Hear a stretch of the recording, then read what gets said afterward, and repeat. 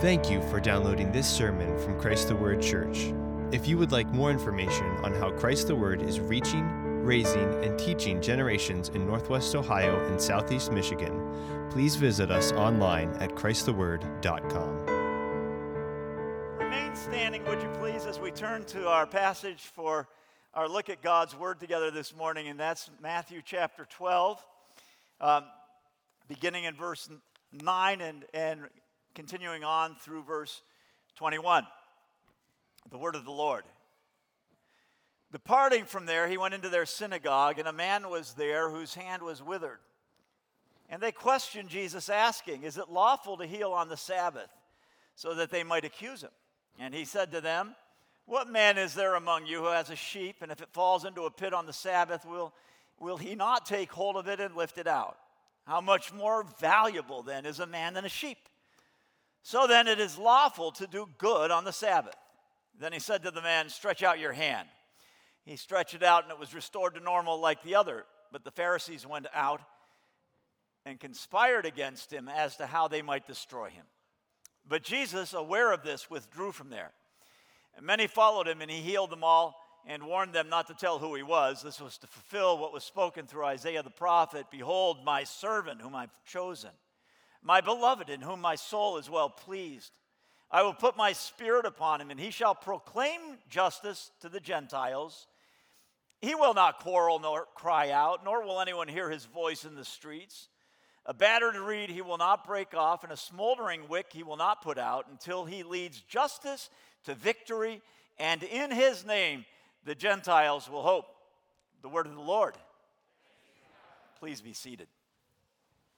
Let's pray. Heavenly Father, this is your word, and it concerns the living word, the one who brought justice to victory, and who, Father, leads us to victory as we trust in him and follow in his footsteps. And we pray, Heavenly Father, that you will give your word unusual power in our lives, not just today, but throughout this season of Advent. In the coming days, Father, as we consider the glory of Jesus and you're giving them to us. Father, we pray that this morning, as we look at your word, that my words may not be mere words, but that they may be accompanied by the Spirit and therefore have power and bring conviction. We pray it in Jesus' name, amen. Now, this is a passage that is, in some respects, to my mind, fascinating because it's a picture of the loyalty of Jesus' followers to him, even as it's a picture of what drives that loyalty. So it shows the loyalty, it shows the Lord who is the one who receives the loyalty, it shows Jesus as a leader who brings about a following of absolutely devoted men and women. And it begins as all such endeavors do. Wherever there is leadership that engenders loyalty, wherever there is something going on where a leader brings about a following that is a loyal and devoted following, you have at the nub of it a conflict. There's always conflict. Leadership is all about conflict. And there is loyalty when there is conflict, just as there's rejection. And so conflict is the material of leadership, the raw material out of which leadership is forged. We see that here with Jesus Christ. Jesus has just said that the Son of Man is the Lord of the Sabbath. That's verse 8, immediately preceding our passage. He has stated that in the midst of a conflict with the Pharisees over his disciples who are walking through the fields with him on the Sabbath and eating grain that they pick along the way, and they're being criticized by the Pharisees for doing that. Jesus returns the criticism and says, "Look, if you really understood the Lord, you'd know that he desires compassion and not a sacrifice, and you wouldn't have condemned the innocent."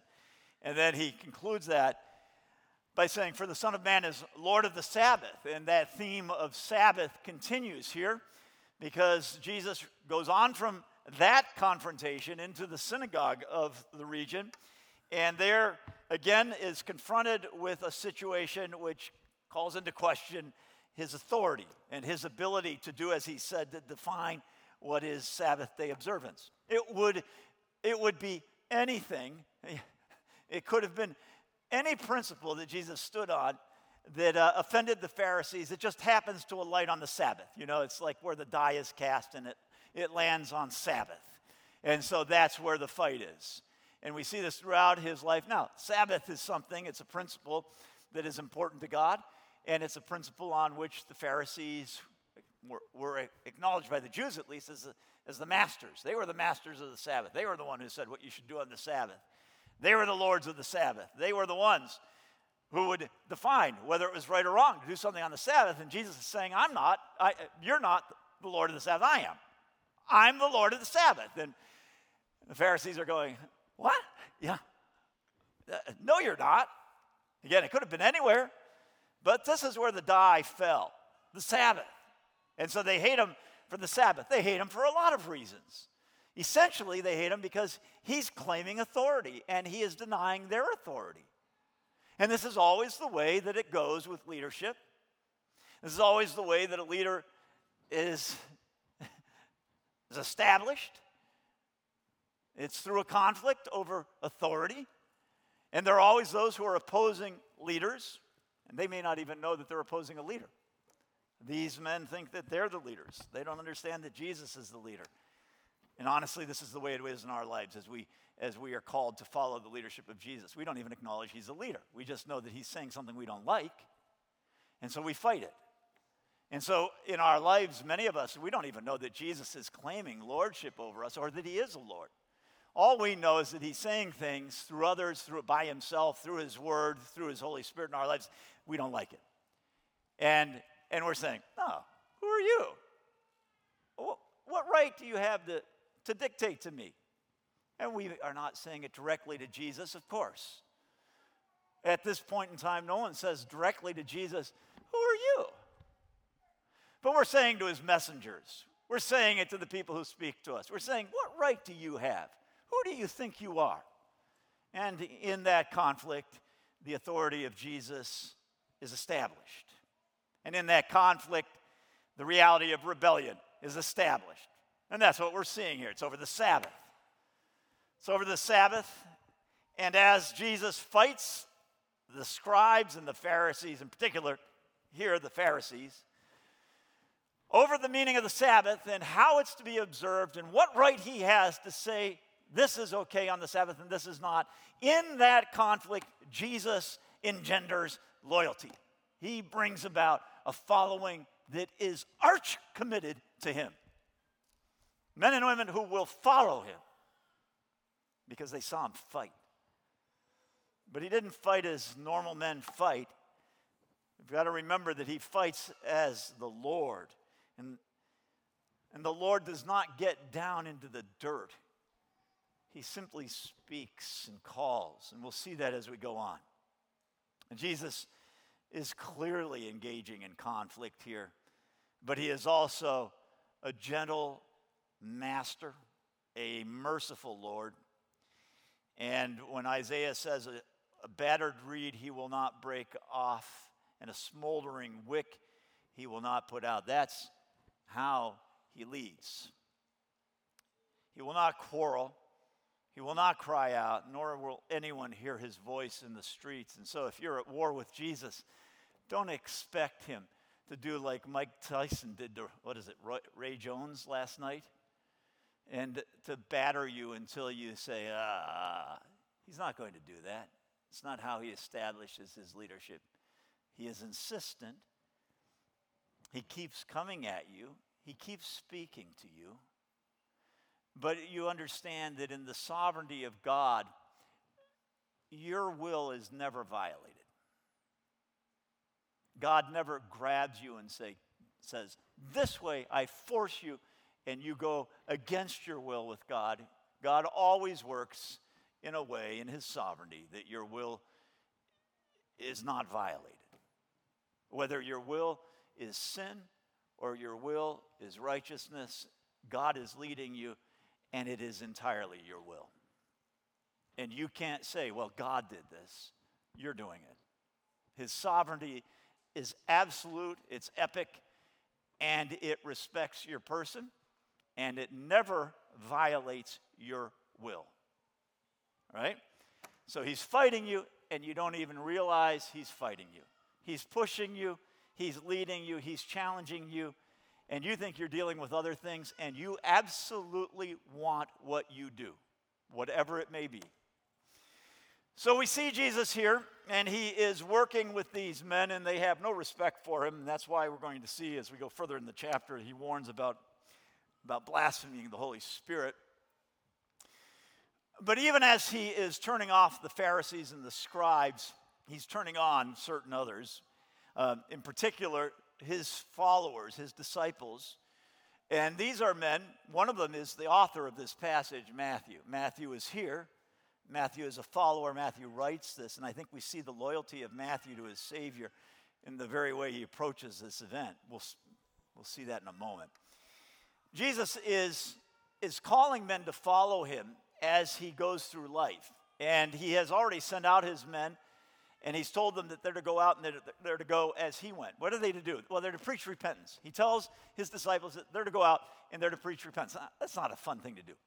And he tells them when they go out and preach repentance that they shouldn't take an extra purse, don't take money, don't take a staff. Go and depend on the people that you're going to support you.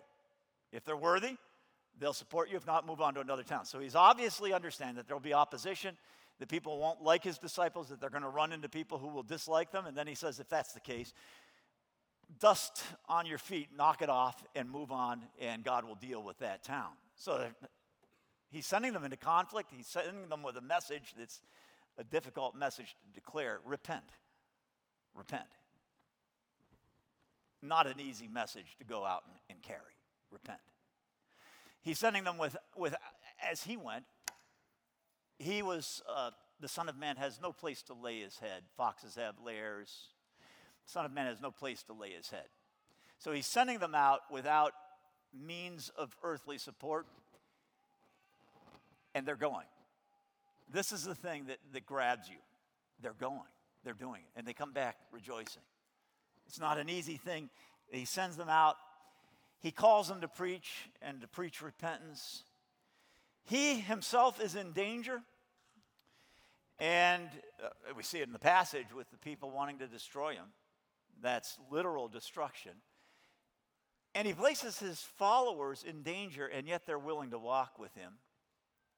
Remember that towards the end, as Jesus sets his face like flint to Jerusalem, he's going to Jerusalem knowing he's going to die, and all along the way, warning his disciples he's going to die. Thomas says to the other disciples, well, what are we going to do? We may as well go and die with him. That's fanatical loyalty. They're even willing to go with him and die. Now, as it comes, the fear of death strikes them and they all sort of fall away, but they are willing to follow Jesus even to Jerusalem. And eventually, of course, this loyalty that's brought about by the leadership of Jesus in these conflicts leads each of the disciples, we believe except John, to a martyr's death. And so they do actually give their lives for this leader. They engage in conflict as he engaged in conflict. They pay for the conflict with their blood and their lives as he paid for it, and they are loyal. Jesus creates loyalty. And it's a testimony to the character of this man, Jesus Christ, this God, this man, that he keeps all his disciples except Judas fully with him, and Judas was appointed to that end. And he went to that end by his will. Keeps them with him fully throughout all his years of ministry, and even into the future after he's gone away from them into heaven. And his loyalty to them and their loyalty to him is one of the great proofs of his lordship. No one holds to someone who's a loser, a charlatan, a fake after that person dies. These men hold to Jesus. They hold and hold and hold for years and decades, and then they die for him. So what is it about him, his leadership, that inspires such loyalty? Loyalty in life, loyalty after he dies and is resurrected, loyalty in the life to come when he has gone from them into heaven, loyalty when they face death. Well, we see in this passage an example of that loyalty. Matthew describes the confrontation between Jesus and the Pharisees in the synagogue over whether he's going to heal this man with the withered hand on the Sabbath.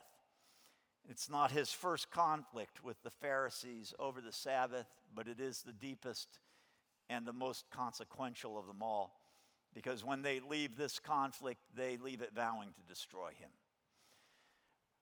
The Gospel of Mark tells us that when the Pharisees left this confrontation in the synagogue, they went out and conspired with the Herodians as to how together they could destroy Jesus. Now, Pharisees and Herodians at most times are oil and water, but they are united in their hatred of the authority of Jesus Christ, and they make common cause to kill him. Now, Jesus leaves the confrontation over this man with a withered hand and whether it's okay to heal on the Sabbath, and he goes to a more remote area. Jesus, Matthew tells us, went away from that area. Literally, Matthew says he went away or withdrew from it. Mark tells us Jesus went to the sea from this confrontation. So evidently he was inland. That sea would be the Sea of Galilee. It seems likely that he went to the far north of the Sea of Galilee, the area that wasn't really inhabited. It was sort of like a middle land in between the Galilee and the Decapolis, the 10 cities on the other side. It was kind of up by Caesarea, and it was not a really inhabited area. It was more of a wilderness. Mark says he went there, and when he went, a great multitude from Galilee, that's on the west side of the Sea of Galilee, a great multitude from Galilee followed, and also from Judea. Judea is far to the south of this region, at least 100 miles. In other words, for people walking, a many-day journey. So a great multitude from Galilee, which is right next door, followed, and also from Judea, way south, and from Jerusalem, which is the capital city of Judea, and from Idumea. Idumea is named after the Edomites, and it was way to the south.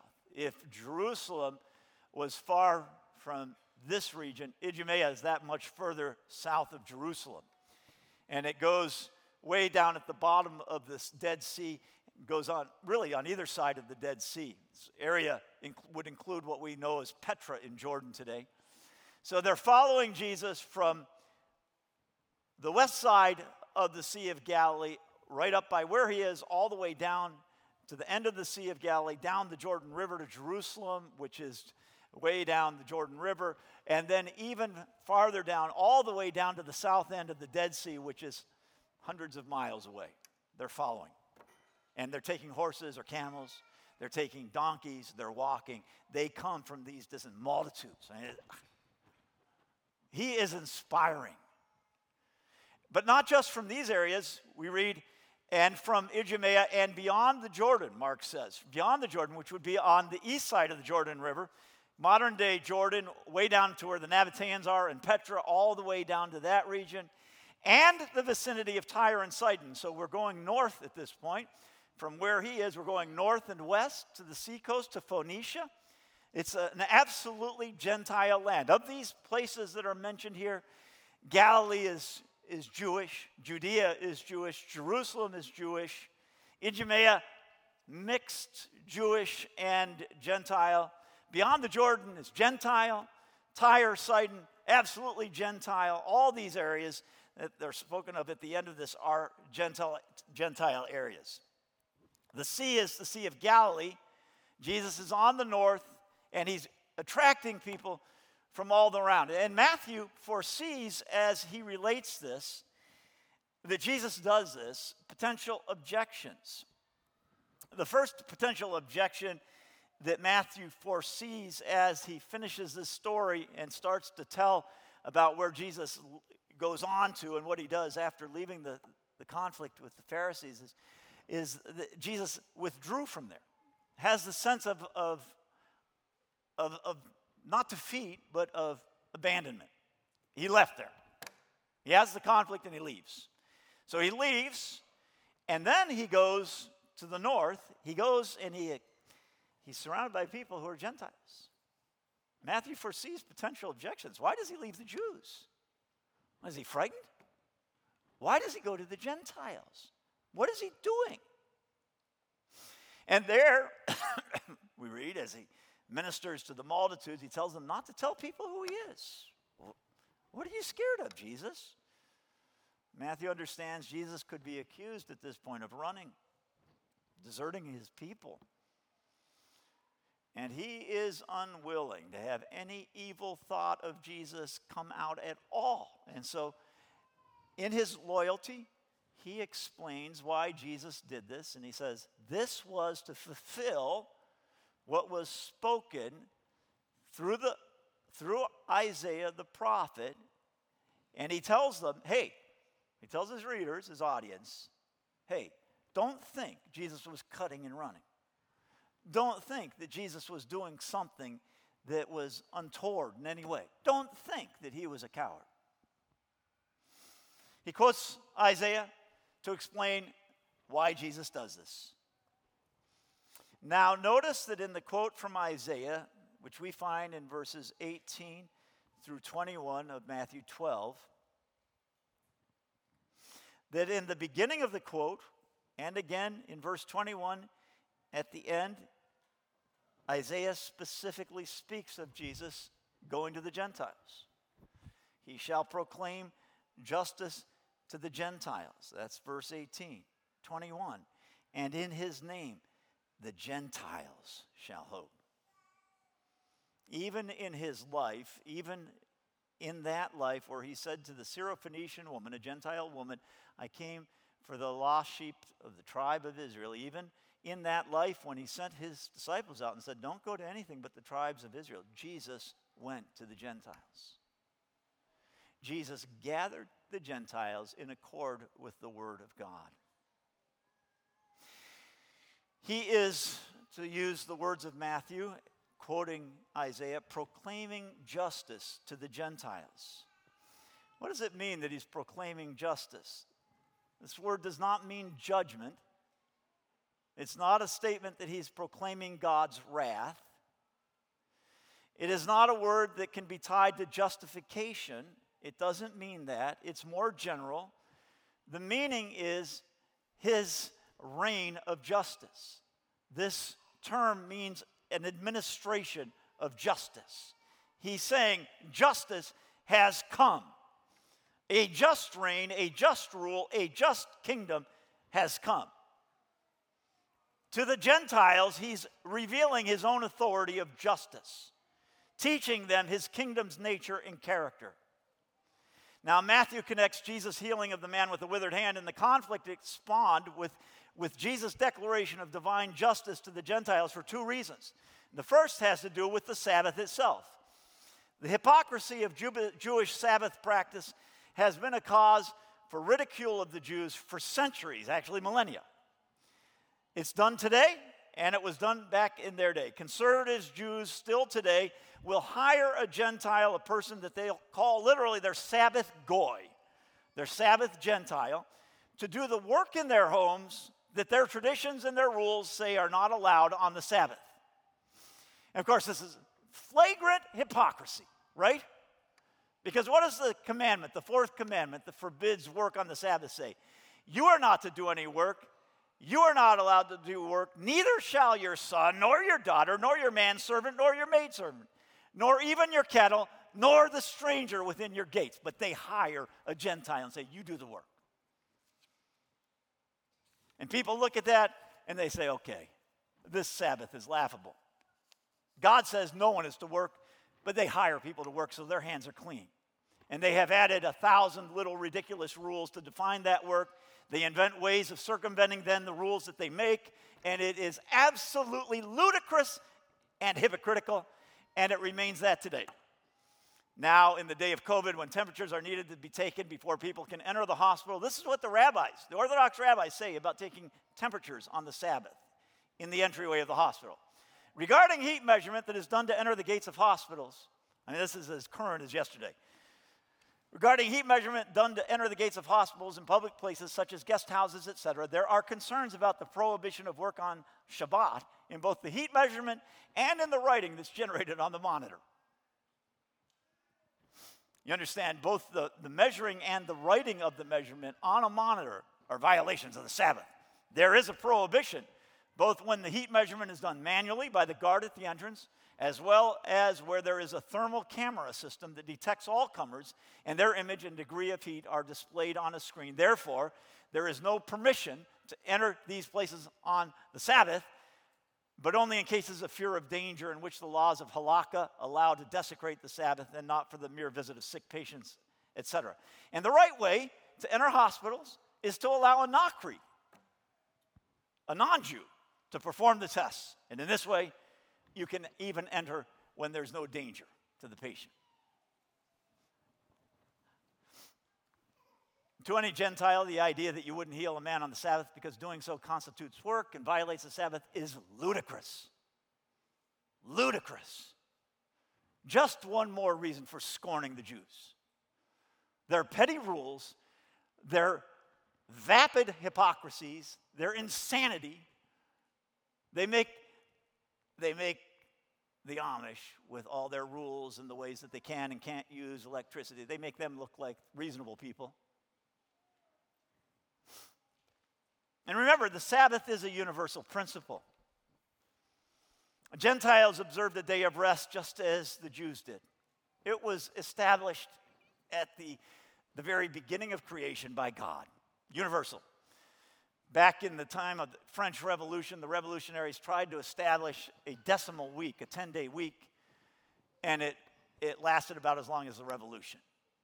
The 7-day week with a day of rest has been observed in cultures around the world forever. It has been observed almost universally. Where there is a calendar, it's understood in this way. And so, in bringing God's commands and wishes and divine light back to bear on the Sabbath and attacking the ridiculous pedophagy of the Pharisees who say, you can and can't, you can and can't, you should get an Nakri to do it, you'd better not allow it to appear on a screen because that breaks the Sabbath. Jesus is declaring the justice of God. He's saying God is not like that. God is not like that. God is not a ridiculous God who cares more about whether words are written on a screen than if people are healed. He is not like that. Jesus is declaring to everyone, God is not like those jokers make him look. This needs to be happening all the time. Followers of Jesus need to be in conflict with the world, saying God is not the ridiculous God that we have made him out to be, that you are making him out to be. He is not a ridiculous God. When he demands something, there is logic and reason and power to it, and it is not just stupid, pettifogging concerns. And so Jesus is bringing justice. He's maintaining justice. He's establishing the justice of the kingdom of God to the Gentiles. Nor is Jesus running away from trouble. Matthew quotes Isaiah here to make clear that he wasn't running, but fulfilling prophecy. And that by going to the Gentiles, he was very much doing God's will.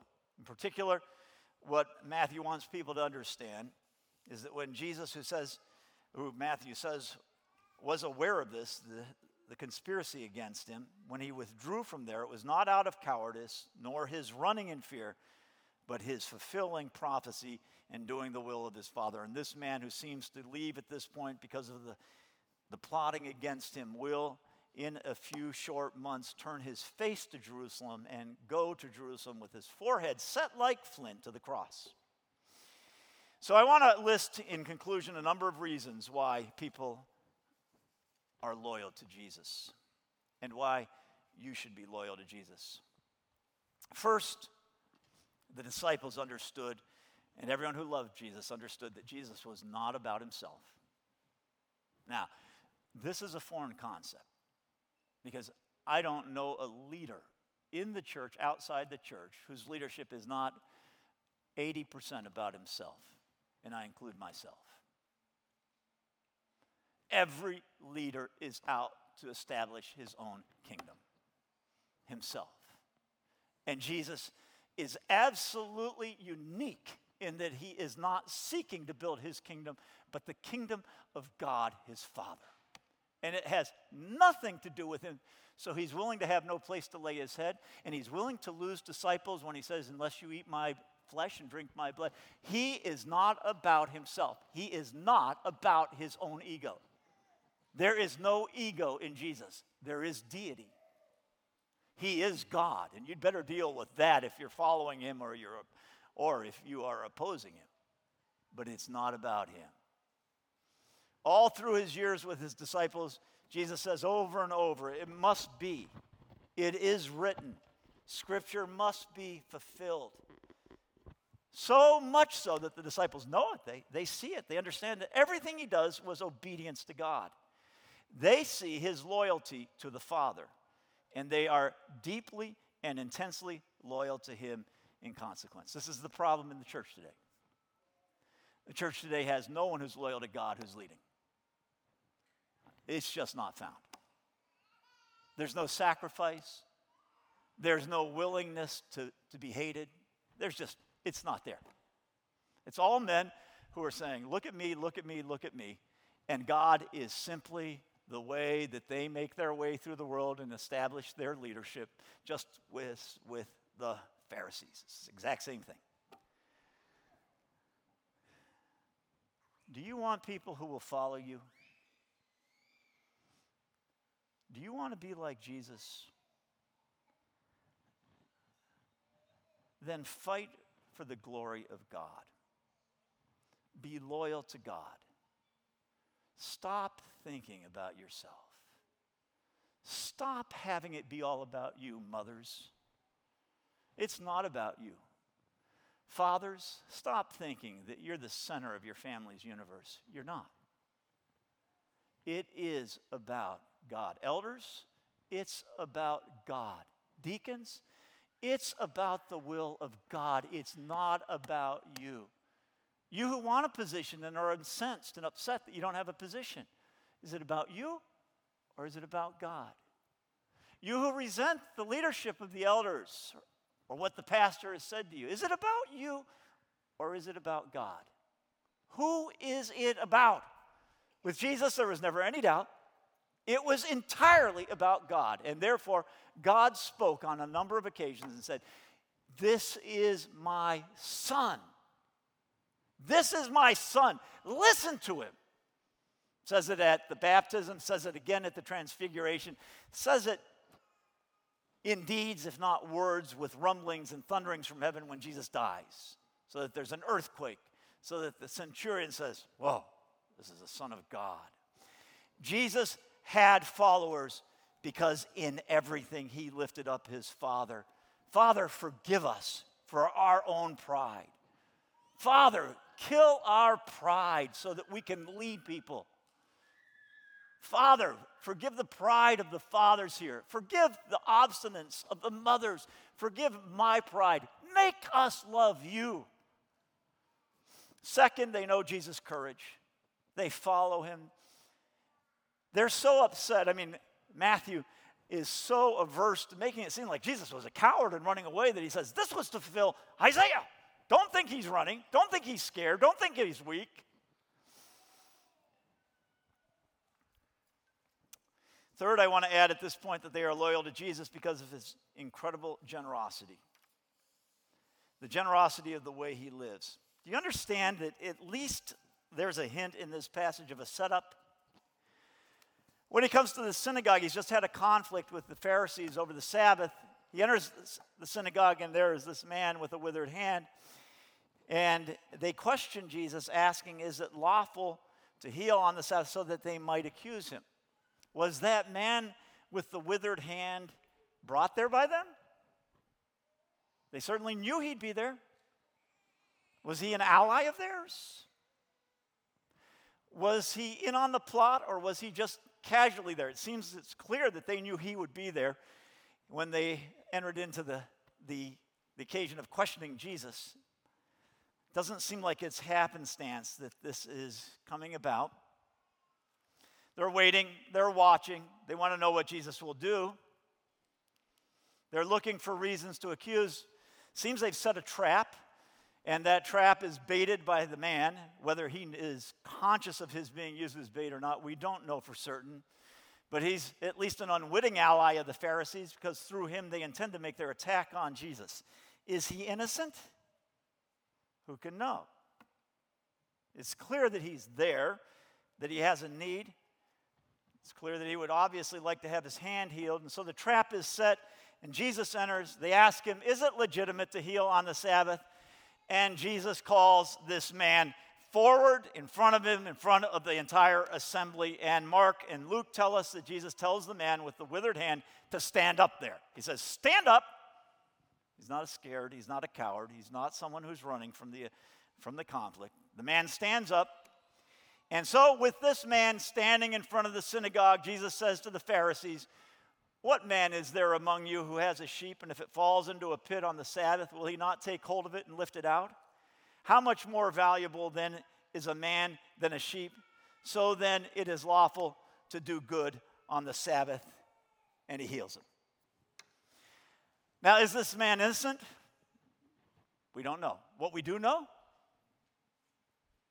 but we know in our hearts, is that everyone Jesus heals is ultimately guilty. Everyone is guilty. If he's healed you of your sin, it's not because you're innocent. It is because you're guilty. And you and your guilt have reviled him, and you've gone against him, and you've spoken ill of him, and you've denied him. And he still calls you in front of everyone and says, I love this man. I love this woman. I'm going to heal him. I'm going to heal her. What a glorious Savior. He doesn't care about your motives. He loves you. He doesn't care about your lack of innocence. He will heal you. Fourth, they are loyal to Jesus because of his indignation. He's not silent in the face of cowardice and greed. He doesn't ignore injustice. Mark tells us that when he asked his question of the Pharisees, and they sat silent, refusing to answer, Jesus looked down upon them with indignation, grieving on account of the blindness of their heart. He was angry, that's what indignation indicates, and he was grieved. He looked at them and he went, are you really going to be this way? And then he went ahead and did the thing that they didn't want him to do. And he healed the man, and he bore in himself all their wrath, so that they went out from there and decided, we're going to kill him. He bore their indignation, and he was indignant himself. He did not cower before them. He didn't fight them. After all, Isaiah said, he will not quarrel nor cry out, nor will anyone hear his voice in the streets. He's not going to lead an insurrection against them, but he will have nothing to do with them and their fake Christianity, their fake religion. Fifth, his disciples are loyal because Jesus loves the little people. And they're little people. Jesus loves the little people, and he does not give the time of day to the great people. He loves little people. Now, of course, in this setup involving the disciples, the man, the Pharisees, the onlookers, every side in this setup are sinners. Every side. There's not an innocent side other than Christ. And this man, whatever his role is, he's not innocent. But there is one side that has Christ's compassion and his power, and the other has his indignation. Christ loves the needy. Christ loves the poor. Christ loves you if you're not the kind of person who thinks you have the world by the tail. You know that the world is against you, and you feel that you're not the cat's meow in the world. You're probably the kind of person that Jesus would have given his attention to and stood up for, because he was against the proud, and he was not there for the wealthy, and he had nothing to do with those who were the religious leaders who lived to take the widows' houses, as he says the Pharisees do. He wanted nothing to do with that kind of person. And his disciples loved him because he fought that kind of person. Are you a leader? Where are you fighting for the little people? Do you love Jesus? Where are you on the side of the poor? Do you know the God who sent Jesus to be born in a stable? Do you look down on people who live on the street?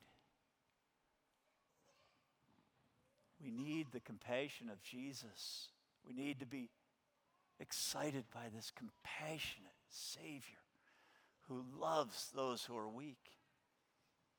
Jesus, fifth, cannot be intimidated. There is this display of power against him, the Pharisees rising up against him, saying, what is it right to do on the Sabbath? And he is not intimidated. There's been a kind of morbid interest in videos from Turkey of dogs attacking people in our home in recent days because of Cheryl being attacked by a group of dogs in Turkey. And there's this fantastic video of, it's terrible, but it's also in some ways brilliant and beautiful, of a little girl walking by herself through the street of a city, and suddenly 3 dogs attack her. And those 3 dogs knock her to the ground and start biting at her, and it's awful. It's really awful. The girl's probably 8 or 9 years old. And then out of the corner, the left background of the security camera, you see this little woman run. And she runs out there and she just starts beating on the dogs. She starts punching them. Punch, punch, punch, And she's there punching the dogs and trying to throw them and putting her body between the girl and the dogs. And the dogs just keep coming back, and the woman keeps on punching them. And now the dogs are attacking her. And if she gets out of the way, if they get a chance, they go back to the girl. And they're chasing the girl, and the woman will not quit. Now, what's really fascinating about this video is that there are big men who show up on the screen, and they go around like this. Literally, just like that. And then you see him go off the screen, and then he comes back with a 12-foot board, like he's going to kill the dogs with the board. And then he realizes the board's not going to help him. Another man comes running in, stops the van, looks, starts running around like every man in the place, every man in the city square is running, trying to find something. The woman is just stinking fighting. And she fights, and she fights. Finally, the biggest dog runs away. And she fights and fights. This is the glory of Jesus. He fought to the bitter end for you. He fought to the bitter end. Every foe, every enemy, he fought and vanquished for you. Now, if that doesn't breed loyalty, then we don't understand his life. Jesus is always with the downtrodden. Jesus is with the downtrodden before they are with him, even when they're not with him. Jesus raises those he leads by lowering himself. He is not intimidated. He does not force us, but he asks us, will you follow him? Will you lead as he leads? Let's pray. Heavenly Father, we thank you for the example of Jesus, the glory of his life. Thank you, Father, that there was no pride in him, nothing but you. Father, forgive our pride. Forgive my pride. Forgive my running from conflict, Father. Forgive my not caring for the weak and the helpless. Father, give us the mind of Christ. May we not speak about him, but not live as he lived. Pray it in Jesus' name. Amen.